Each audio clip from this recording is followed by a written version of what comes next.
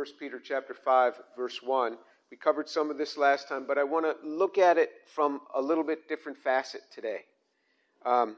So 1 Peter chapter 5, verse 1. Therefore I exhort the elders among you as your fellow elder and witness of the sufferings of Christ and partaker also of the glory that is to be revealed. Shepherd the flock of God among you, exercising oversight, not under compulsion, but voluntarily, according to the will of God, not for sordid gain, but with eagerness. Nor yet as lording it over those allotted to your charge, but proving to be examples to the flock. And when the chief shepherd appears, you will receive the unfading crown of glory. You younger men likewise be subject to your elders, and all of you clothe yourselves with humility toward one another. For God is opposed to the proud, but gives grace to the humble. Therefore humble yourselves under the mighty hand of God, that he may exalt you at the proper time, casting all your anxiety on him because he cares for you. Okay, so we're going to stop right there, right now. So in verse 1 he says, Therefore I exhort the elders among you as your fellow elders. We pointed out last time, Peter could easily be saying as an apostle, but he says no, he's becoming one with them. He says as your fellow elder. The Bible tells us that the Son of God took on flesh because his children had flesh. Jesus took on flesh to identify with us, his children. He identifies with them, and he says that I exhort the elders among you as your fellow elder. He doesn't even call himself the chief elder. And witness of the sufferings of Christ, and partaker also of the glory that is to follow. Peter witnessed the sufferings of Christ. Peter was there at the trials of Christ. When Jesus was on trial, Peter was there. Peter saw it. The scourgings.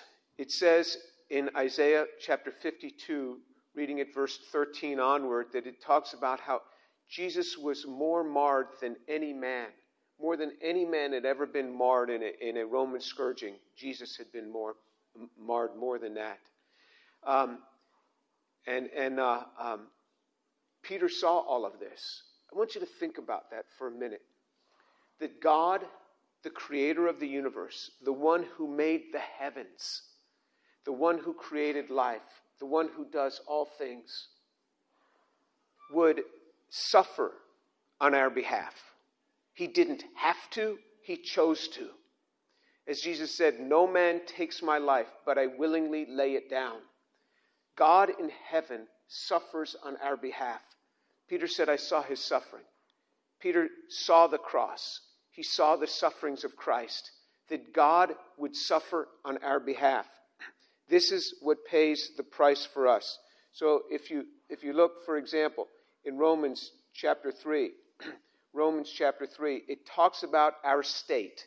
Our state, Romans chapter 3, verse 9. What then? Are we better than they? Not at all.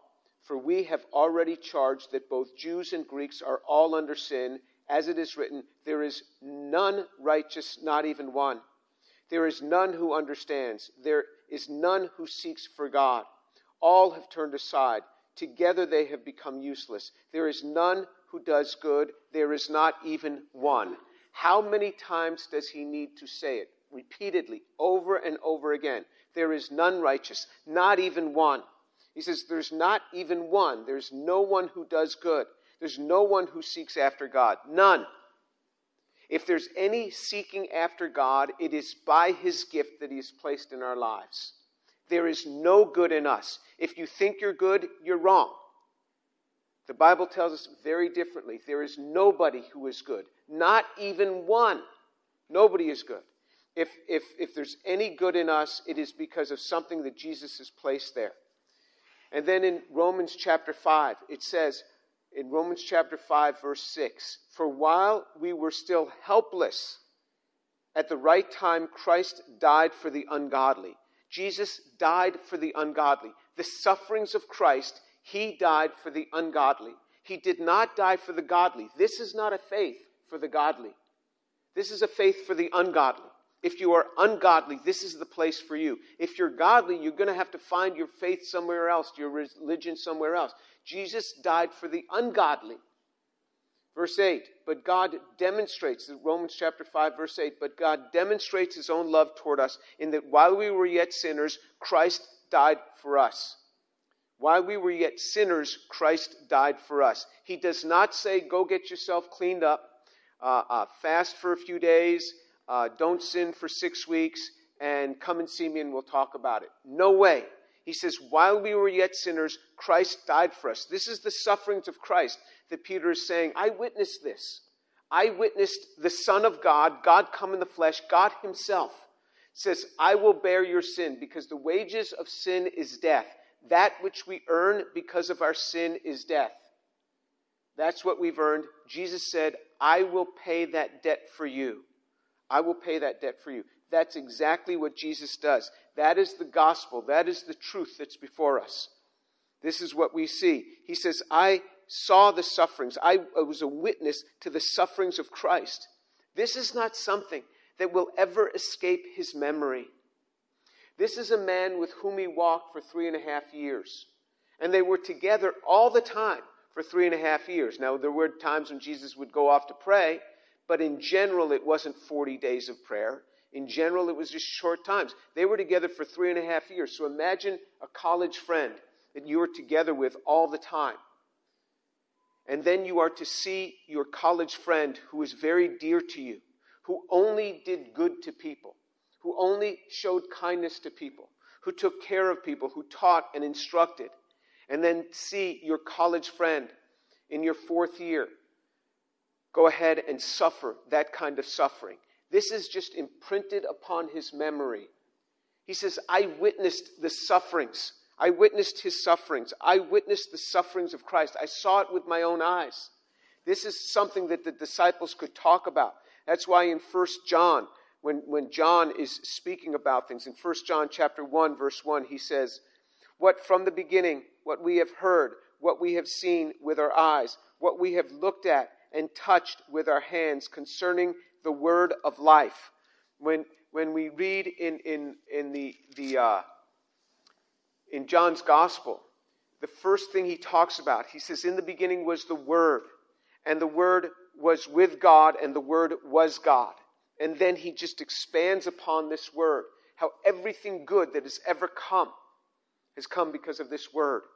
And then he says, and that very same Word became flesh and dwelt among us, and we beheld his glory. This is what he talks about. And now in 1 John, John says, look, this word of life that I'm talking about, we touched him. We saw him. We heard him. We touched him. We beheld him. This is what they're testifying of. This was something real right in front of them. There is more blessing, though, for us, because Jesus said, blessed is he who does not see and yet believes. More blessed is he who does not see and yet believes. There is more blessing upon us for not seeing and yet believing than for them who have seen and believed. There's more blessing on us. That's what Jesus said. Blessed is he who has not seen and yet believes. He says, I saw his suffering. And he says, and I'll be a partaker of the glory that is to be revealed. He saw some of his glory on the Mount of Transfiguration, but he says, I'm going to be partaker of the glory that is to be revealed. I assure you, by the testimony of Scripture itself, this more sure word that we have, the testimony of Scripture, that there is a glory that awaits those who follow Jesus. There is a glory that awaits. When your loved one dies, they are very much, if they knew the Lord, they are very much in the presence of God. Instantly, they're in the presence of Jesus. Instantly, you are burying their body, but they are very much alive. Jesus told us this. Jesus said, if anyone lives and believes in me, he will live even if he dies. And if anyone lives and believes in me, he will never die. Do you believe this? John 11:25 and 26. Jesus asks, do you believe this? This is what he told us, that we will never die in the sense that the flesh may die, but we shall forever be with him. He says the glory that awaits us is great. We have a great glory awaiting us. And then he says in verse 2 of 1 Peter chapter 5, shepherd the flock of God among you, exercising oversight, not according to compulsion, but voluntarily according to the will of God, and not for sordid gain, but with earnestness. You know, a cold and indifferent leader is not worth having. And cold and indifference can slip into our hearts when we start serving from the flesh. We can get very tired, and we can become cold and indifferent. And we need to spend time with the Lord to renew our hearts. He says we're to shepherd the flock of God voluntarily. Most of us here will never be in full-time ministry. In other words, most of us here are not going to be paid for our ministry. But he's telling us to shepherd those around us. You have an opportunity, sometimes say, to teach a Bible study on campus or to teach things. Don't shun from those opportunities. I can't do that. I don't know it well enough. Well, I'll tell you something. If you have to start preparing to teach a Bible study, you will start learning the Bible like you've never learned it before. Because nobody likes to stand in front of a group of people and stand there like a buffoon and not know what they're talking about. It will cause you to really want to grow and learn. I love to teach the Word of God. I really do. Because of what it does for me in my own personal time, in preparation. How I have to cry out to God to open this Word to me. To give me understanding from this passage that I'm going to be sharing this day. This is what I have to be able to do. And this is why I ask God, fill me, teach me, instruct me from this passage. What is the message for the people today? Most of us will be called upon to speak and to teach at some point. Either teach children or teach women or teach adults or to do something. He says, don't turn away from these things and shepherd them.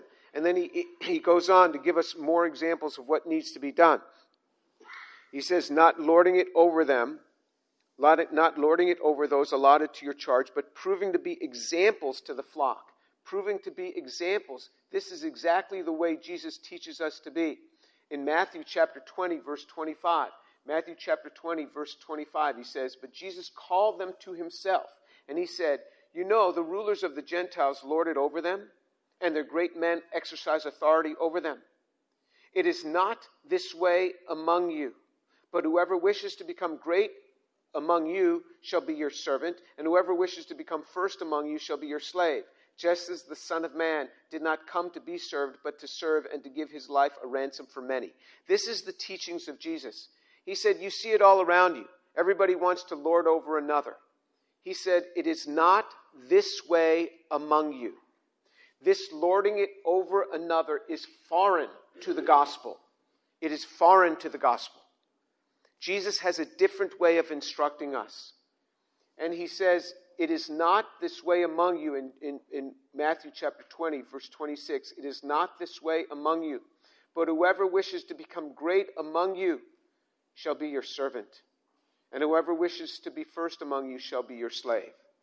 I can tell what people's lives are going to be like by the way they serve. I just have a lot of data points. I've just seen a lot of young people grow up and by their service, I know what their lives are going to be like. By the way they serve. Because you will see very often that people that have a regular pattern of being filled by the Lord and serving are much happier people and have much happier lives.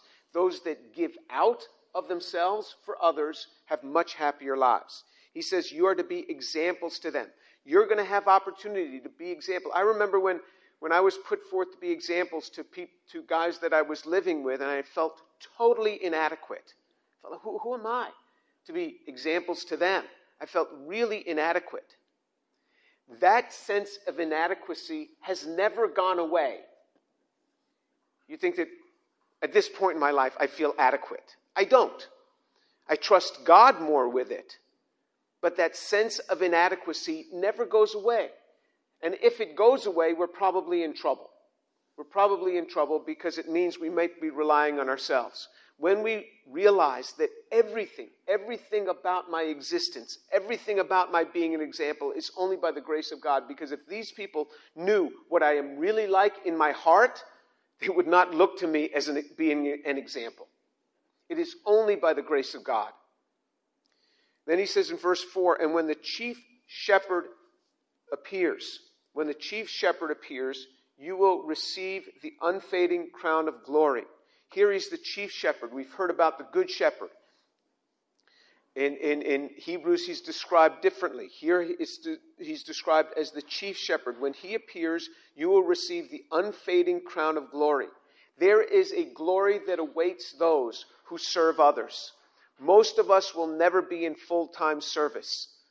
We are going to give of ourselves. If you're not in a place, there's a few things that we really ought to be doing in our lives, a few patterns. One is Sunday worship. One is having a day to worship.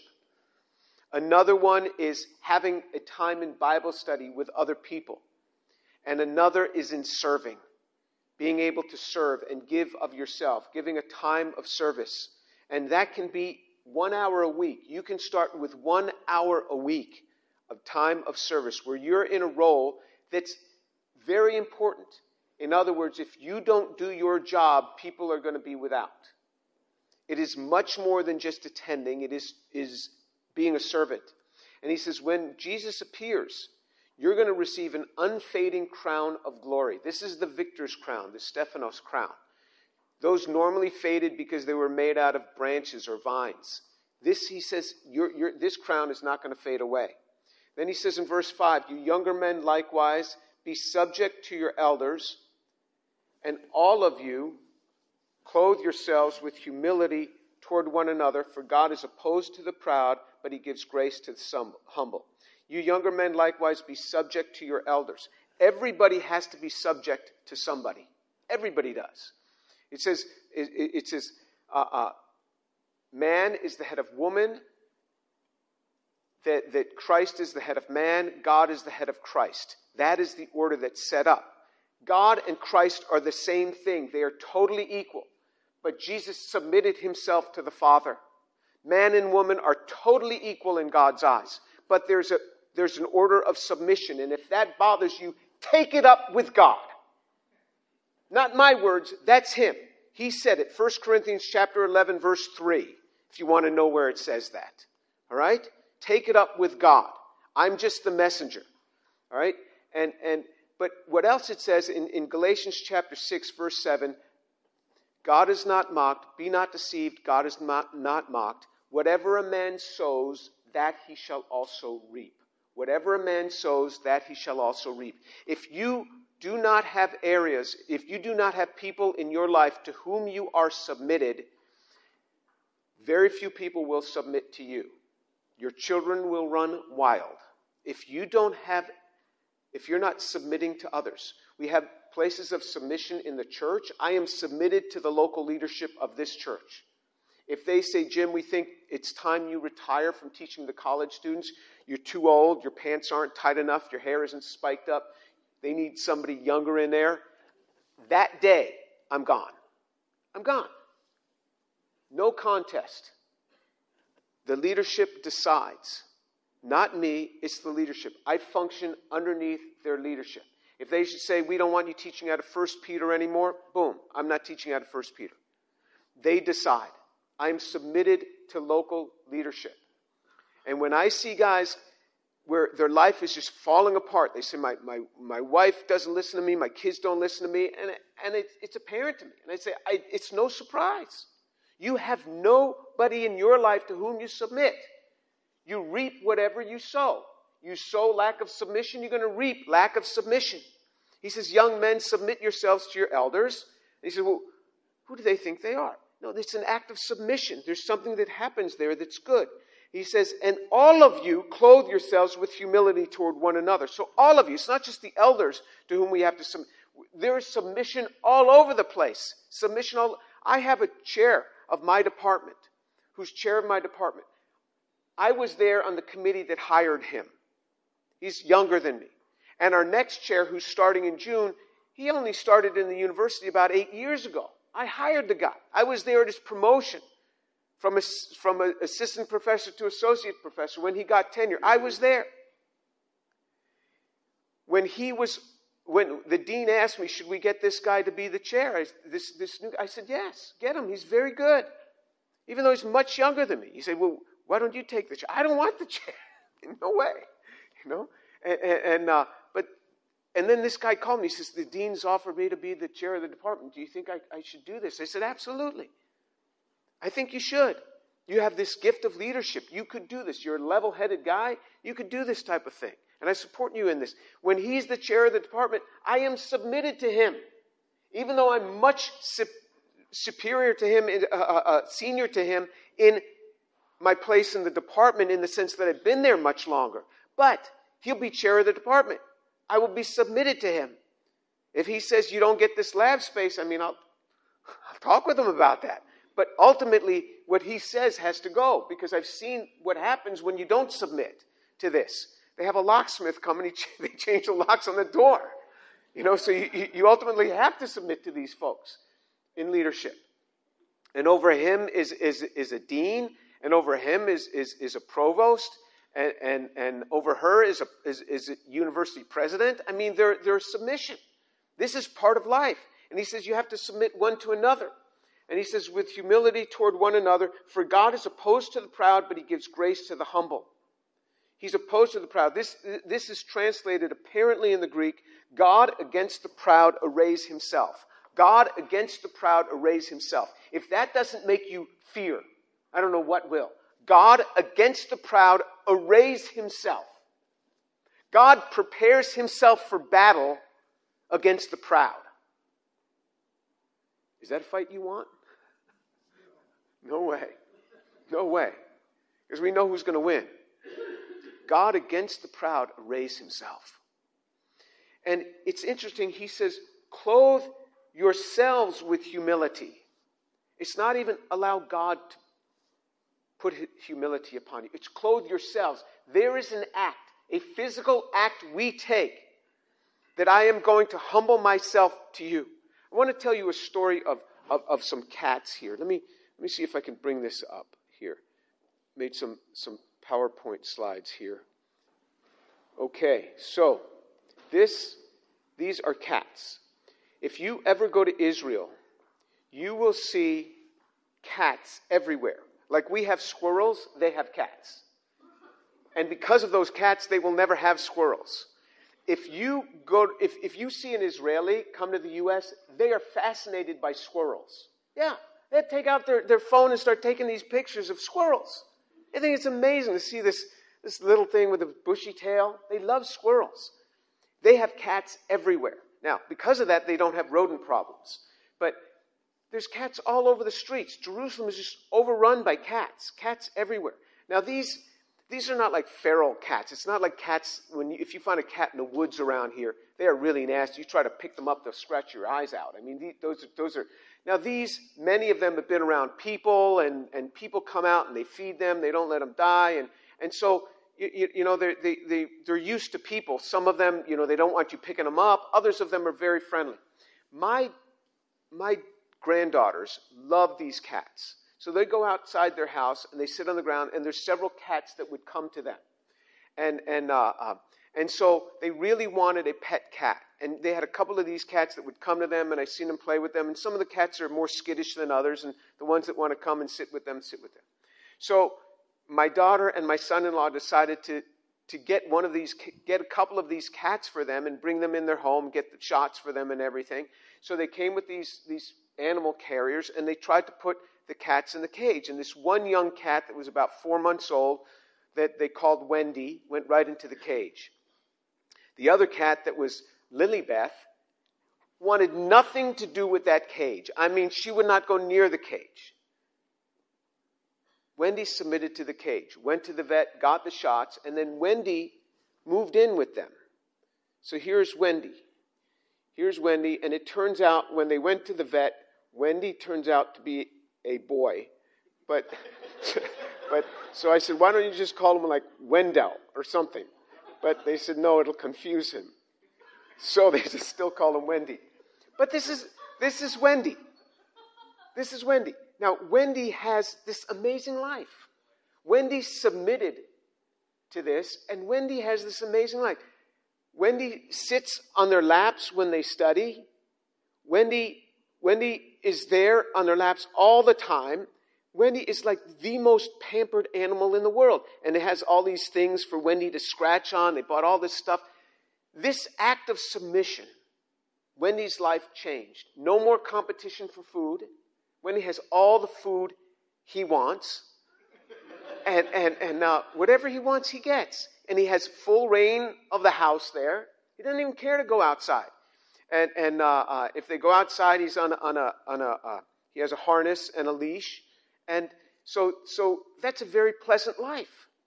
This is actually not much unlike what happens to people. If you want to be independent, you get cat comfort under submission versus a hard life under freedom and independence. If you want freedom and independence, that's what it looks like.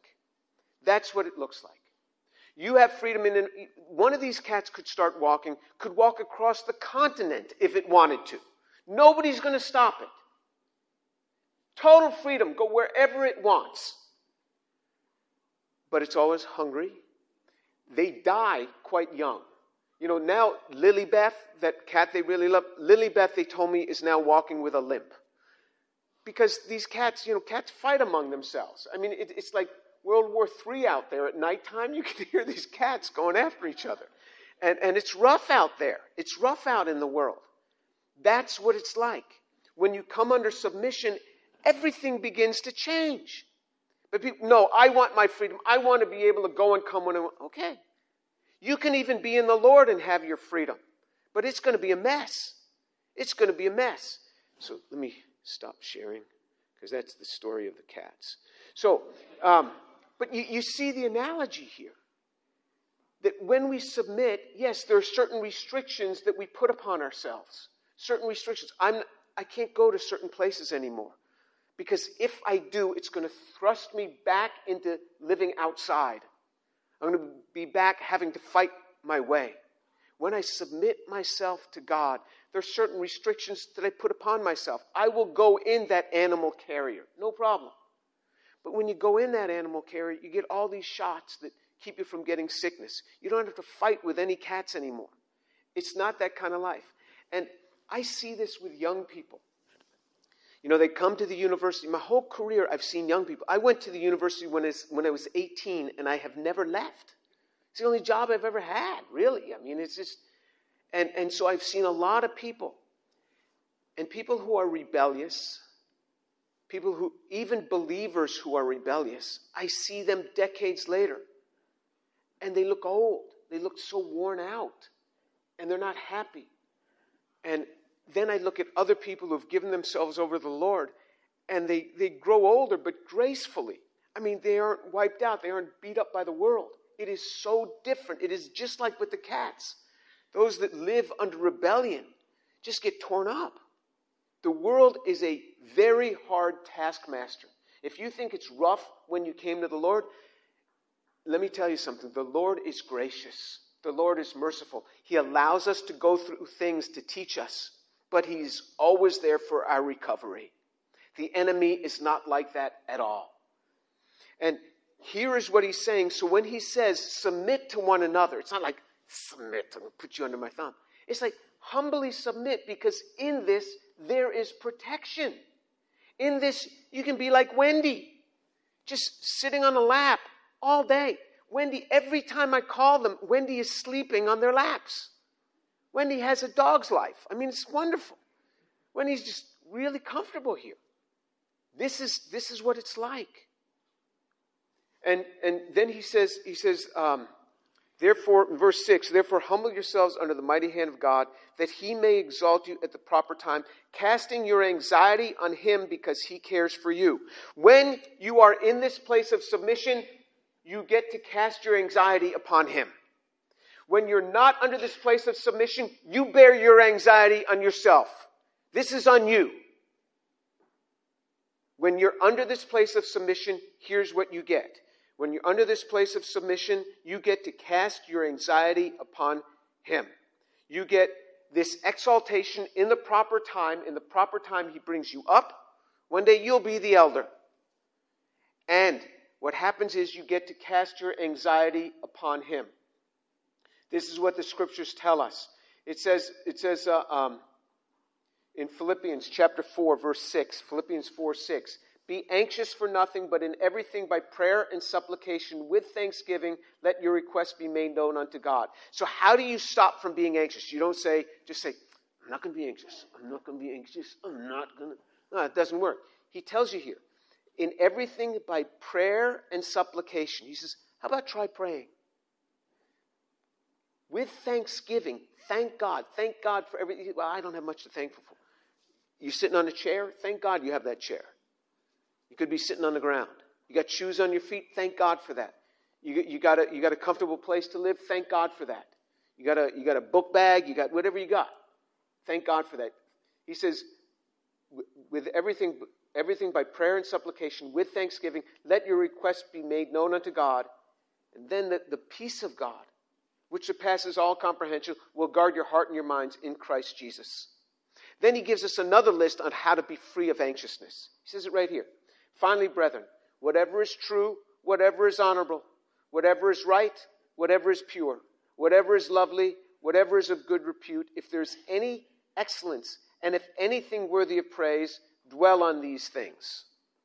So that's in Philippians chapter 4, verses 6 through 9. You dwell on these things. He says, whatever is good, think about Jesus. Just fill your mind with Jesus. Think about these good things. Whatever is lovely, think about these things. Don't think about all this anxious stuff. See, he's giving us instruction. By prayer and by thinking on the right things, your anxiousness can go away. This is what the Bible teaches us. You want to be free of your anxiousness in another way? Fine. This is what the Bible teaches. Then he says in verse 9, the things that you've learned and received and heard and seen in me, that's Paul speaking, practice these things and the God of peace will be with you. Practice these things and the God of peace will be with you. Peace comes through practice. You practice these things, prayer, thanksgiving, supplication, letting your mind dwell on good things, and the anxiety goes away. If you are walking in submission and humbly, you get to access this casting your cares upon him. The access comes through obedience to the Word of God.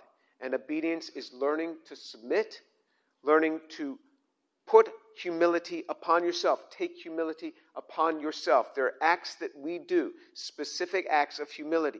Let me pick up that trash for you. Let me serve you in this way. Specific acts of humility will do this for you. This is the gospel. Let's pray. Lord, thank you so much for your word. Thank you for the truth of your word. Blessed be your name, O Lord. Blessed be the name of the Lord Jesus. Father, I pray for these young people that they would get hold of this, that they would realize that Christ has suffered on their behalf, and if there be anybody here that does not know you, Father, I pray that you would open their hearts this day, that today, this very day, they would get saved.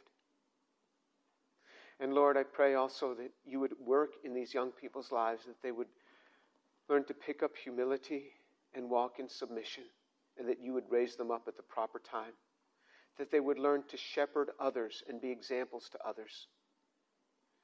And Father, I pray also that they'd learn how to cast their anxieties, their cares upon you, learn how to pray, learn how to give thanksgiving, and learn how to dwell on the right things. Father, I pray that they take up your word and follow it. Father, please give them good lives, that they can walk in submission and humility, that they can have good lives where things are provided for them by the gracious hand of God, because it is good to be in your house, Lord. Blessed be your name, O Lord. Let Jesus be glorified. Amen.